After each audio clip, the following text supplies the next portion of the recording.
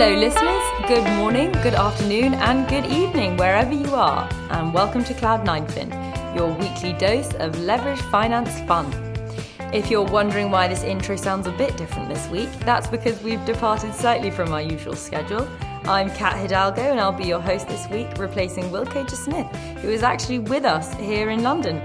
So I'm going to be quizzing him and our European editor, Chris Haffenden, about the state of funding markets on each side of the Atlantic. So with me today, I have the US editor, Will Cager-Smith. Thanks for being with us today. Thanks, Kat. Yeah, it's great to be here with everyone in person. And Chris Haffenden, our Europe editor. Thanks for inviting me, Kat. Glad to be here. Perhaps we could start off with a comparison of the state of primary on each side of the Atlantic. So European issuance really pretty much shut down when Russia invaded Ukraine and has only really just begun to recover in the last couple of weeks, whereas in the US, supply came back a lot quicker for sure. Yeah, I think that's right, Kat. I think one of the things that we did see actually that supply did actually stop before Russia invaded Ukraine as the tensions were building up. So the last high yield deal we saw was in the first week in February, and the last loan deal, which is just pure European lev loans, was on Valentine's Day, the 14th of February. So what we've seen since is the odd add-on, a small euro denominated tranche on a part of a much bigger sort of US deal, but we've only seen two deals appear this week, which are Cooper Group, which is a Spanish buildings materials business, and Clinigen, which is a new LBO. But next week we're expecting quite a lot of issuance. We're going to see new deals probably from Morrison's, and we're aware of at least one bond deal, potentially two bond deals, but we think a lot of the issuance that will come back initially will probably be either in the FRN space or in the double B space.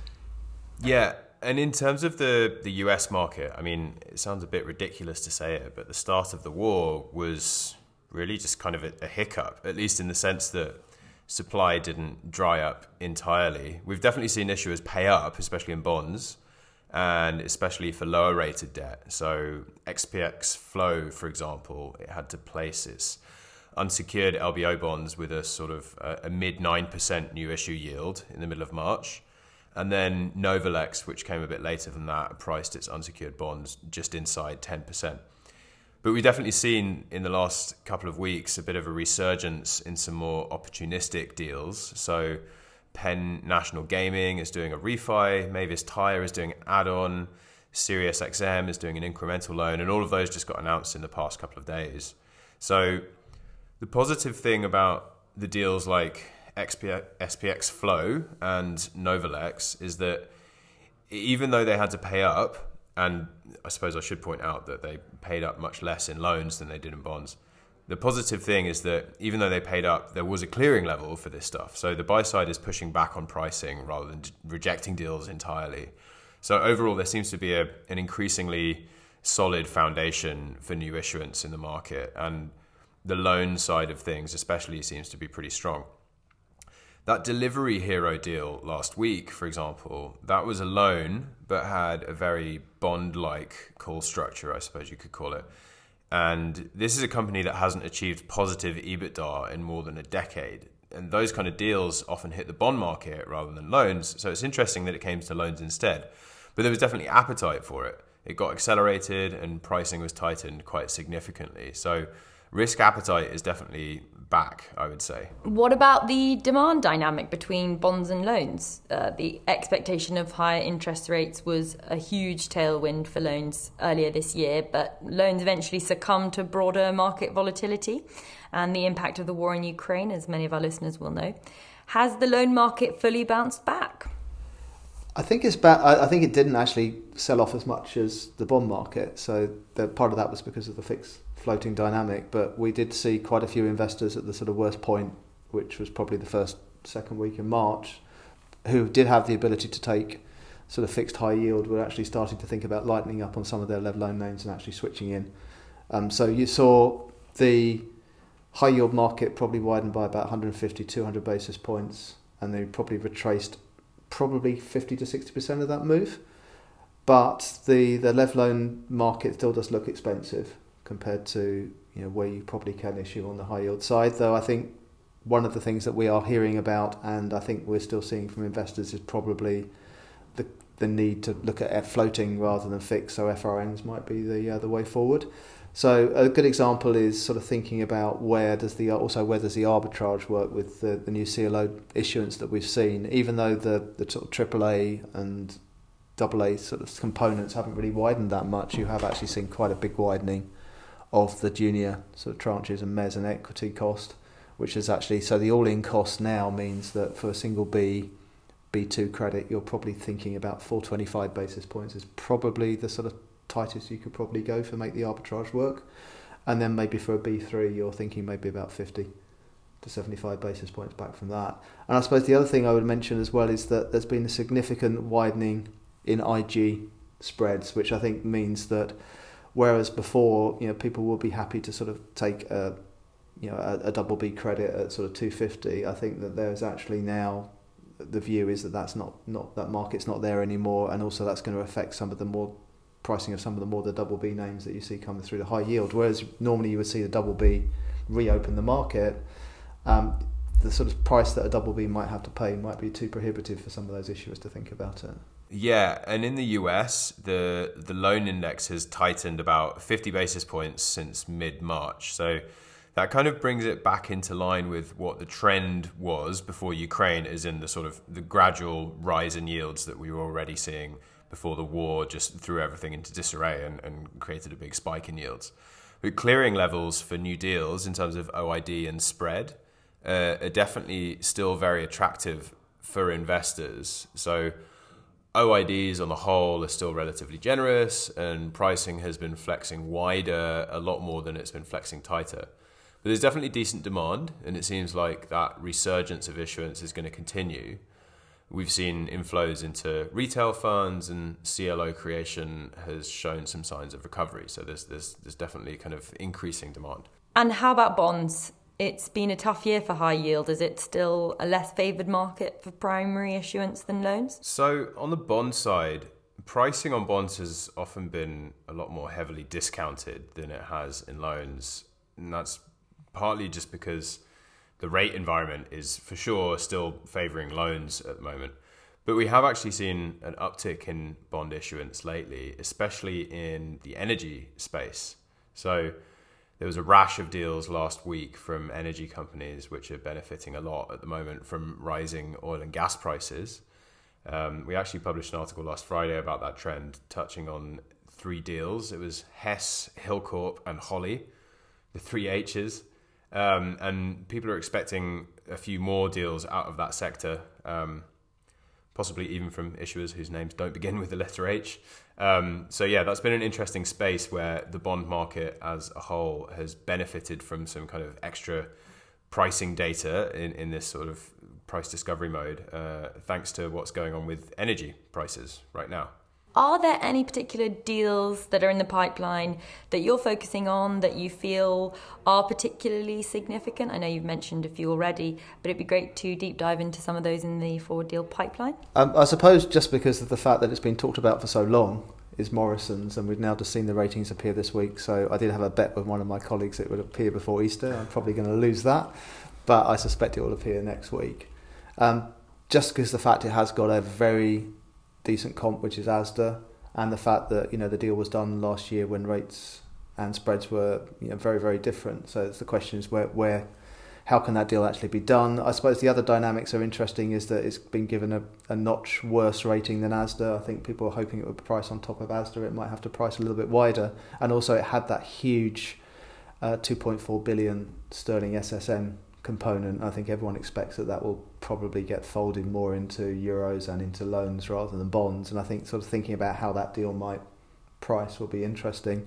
We have written about this in the past in terms of where the cap rates are, and it looks like these deals will actually come way above the cap rates. I mean, for a good example here, you're seeing the SSNs for Asda are now at sort of 6%, with a 4 handle at the time that they were looking at this deal. And the Suns are sort of trading at 7.25, and again, I think they had a 5 handle at that time. So I think that's going to be interesting. I think where the loans would price, I suppose it also depends whether there's going to be some notching here between the senior secureds and the senior. But I suspect the loans they'll try and get them below 400, but I don't think they'll be able to go that far.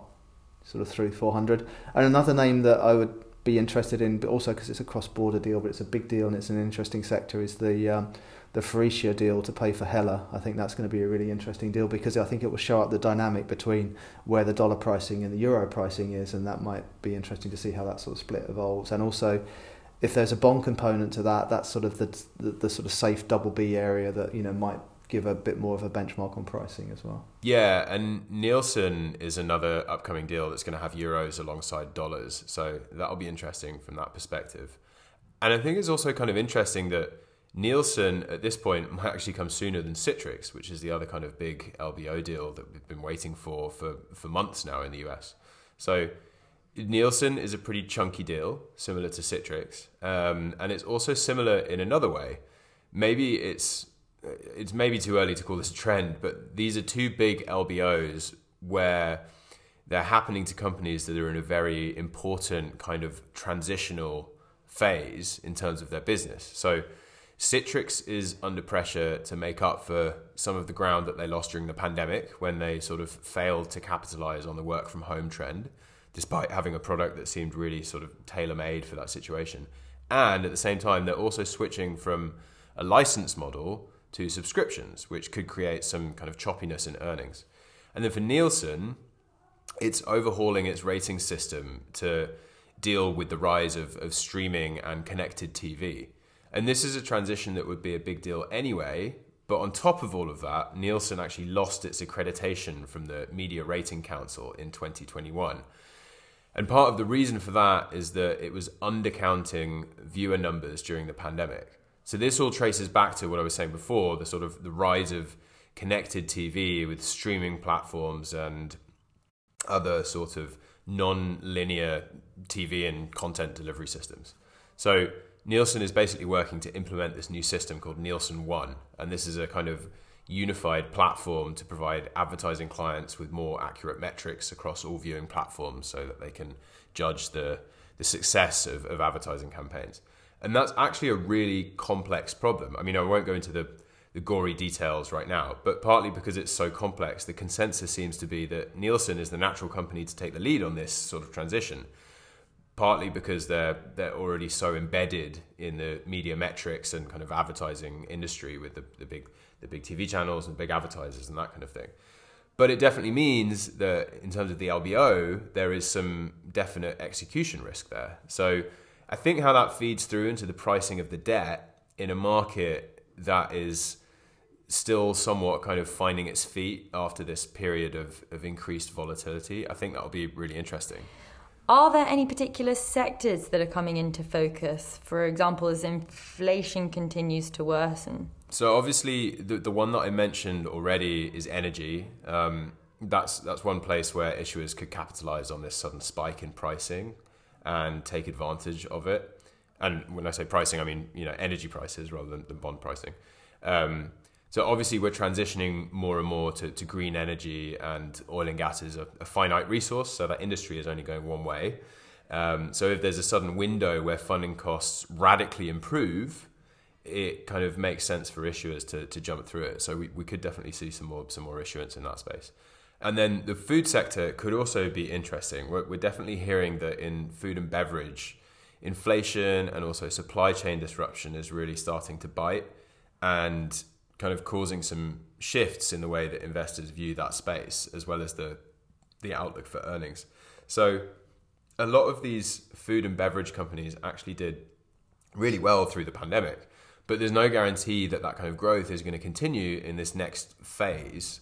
And one good example of this is Treehouse Foods, which we wrote about last week. So this is a US company, and it's currently divesting its meal preparation business. And Treehouse was actually initially looking into a full sale of the company, but earlier this year, its management team decided to pivot away from a full sale of the company and towards divestitures instead. So they're divesting this meal preparation business, which makes shelf-stable food and that kind of thing, as well as potentially some other assets.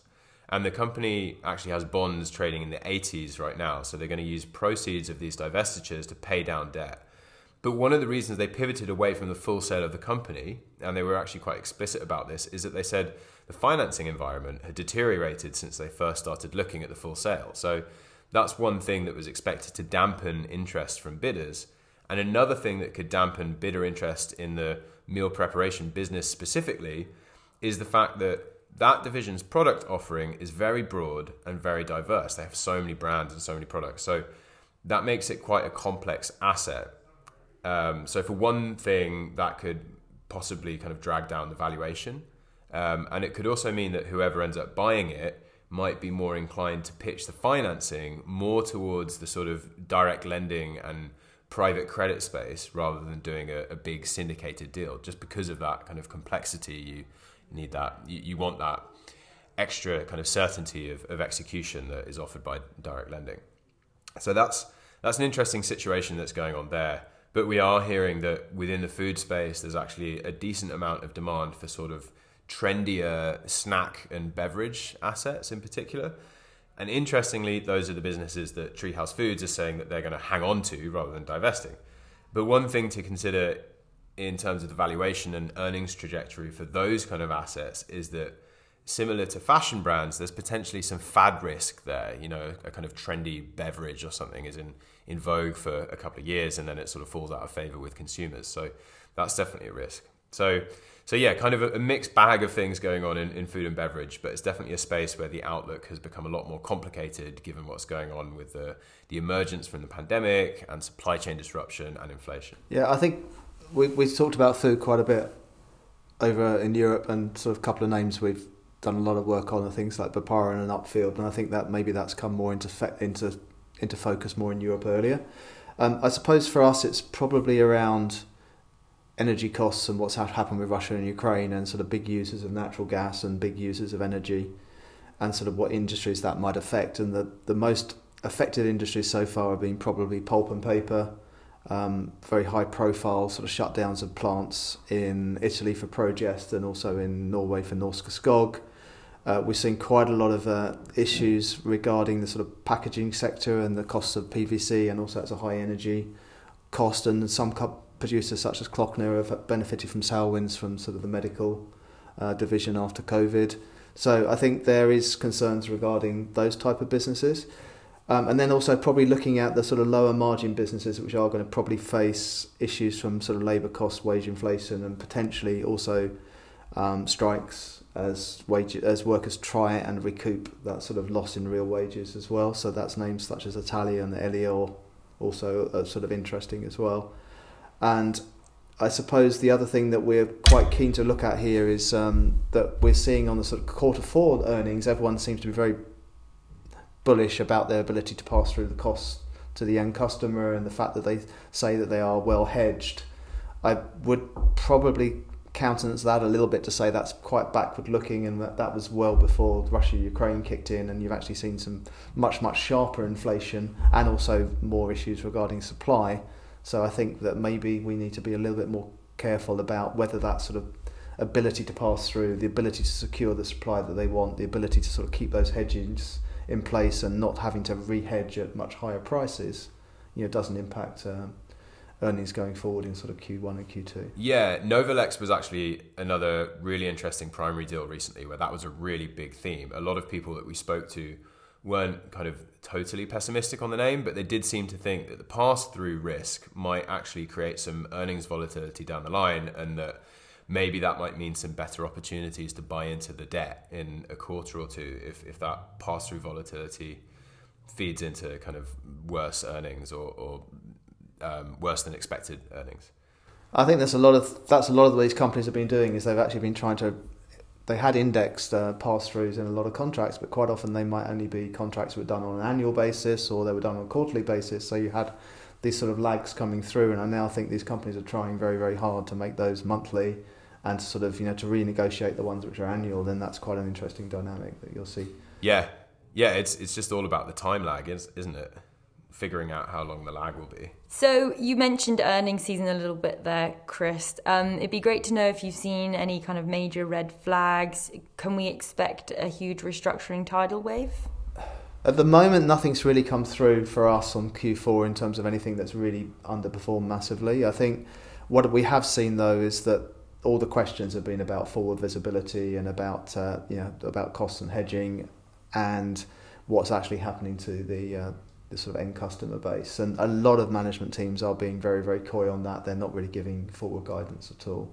So I think, but in terms of real ways of restructuring, I suppose the ones that really are going to be happening between now and year end are more either with direct issues because of Russia, or they've already had those problems in place in sort of 2022 and it's just sort of building. So I don't expect to see a huge pickup in restructuring, but there are a lot more deals out there which are now trading at sort of stressed or distressed levels, though I would caveat that on the stressed and distressed you have to be a little bit careful about price. I would look more on spread. So for a good example, we've got I think 63 deals now which trade at above 800 basis points, which is stress. So that's a fair number compared to about 600 names in European high yield.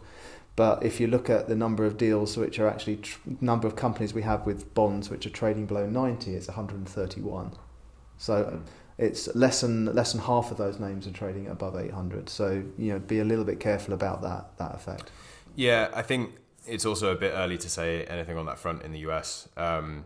At least based on fourth quarter numbers. But this current earnings season could definitely be the point at which we get some more insight into that and can talk about it with a bit more clarity. I mean, there was definitely an interruption in access to financing earlier this year, albeit quite brief, and financing costs are rising. And I think that rise in financing costs could potentially stress some business models, but the extent to which it matters is going to be defined by what first quarter earnings look like. So I guess we should revisit that question in a few weeks or so when we've got some more data. Yeah, one thing that I saw was interesting was, a lot of companies had elevated leverage up during 2020. They probably raised more debt to give themselves more liquidity.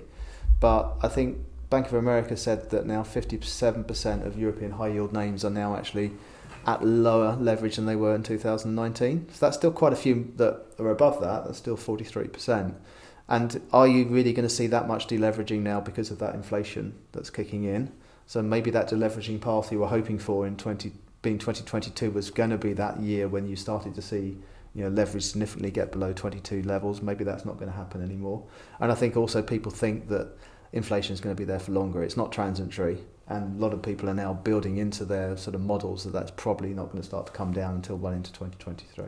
Yeah, but then again, on the other side, there's been so much refinancing activity over the past couple of years. So companies have pushed out maturities so much that they definitely have a lot more kind of cushion to sort of navigate their way through this kind of transitional or potentially quite volatile period for earnings. Yeah, no, that's a good point. And that's probably something that will support the high yield market in Europe is you are not going to have those refi opportunities that you had before because you have very few deals now because of the rate moves that are trading close to call. So you're not going to have that 25 to 30 billion that you might have expected at the back end of last year for the first half of 22. That's not going to be there anymore. And I'm afraid that's all we have time for today on Cloud9 Fin. Many thanks to Chris and to Will, and of course to you too, listener. Tune in for the UK edition next week with me and the US edition the week after. And in the meantime, don't forget to subscribe on Spotify, Apple Music, Amazon Music and Google Podcasts.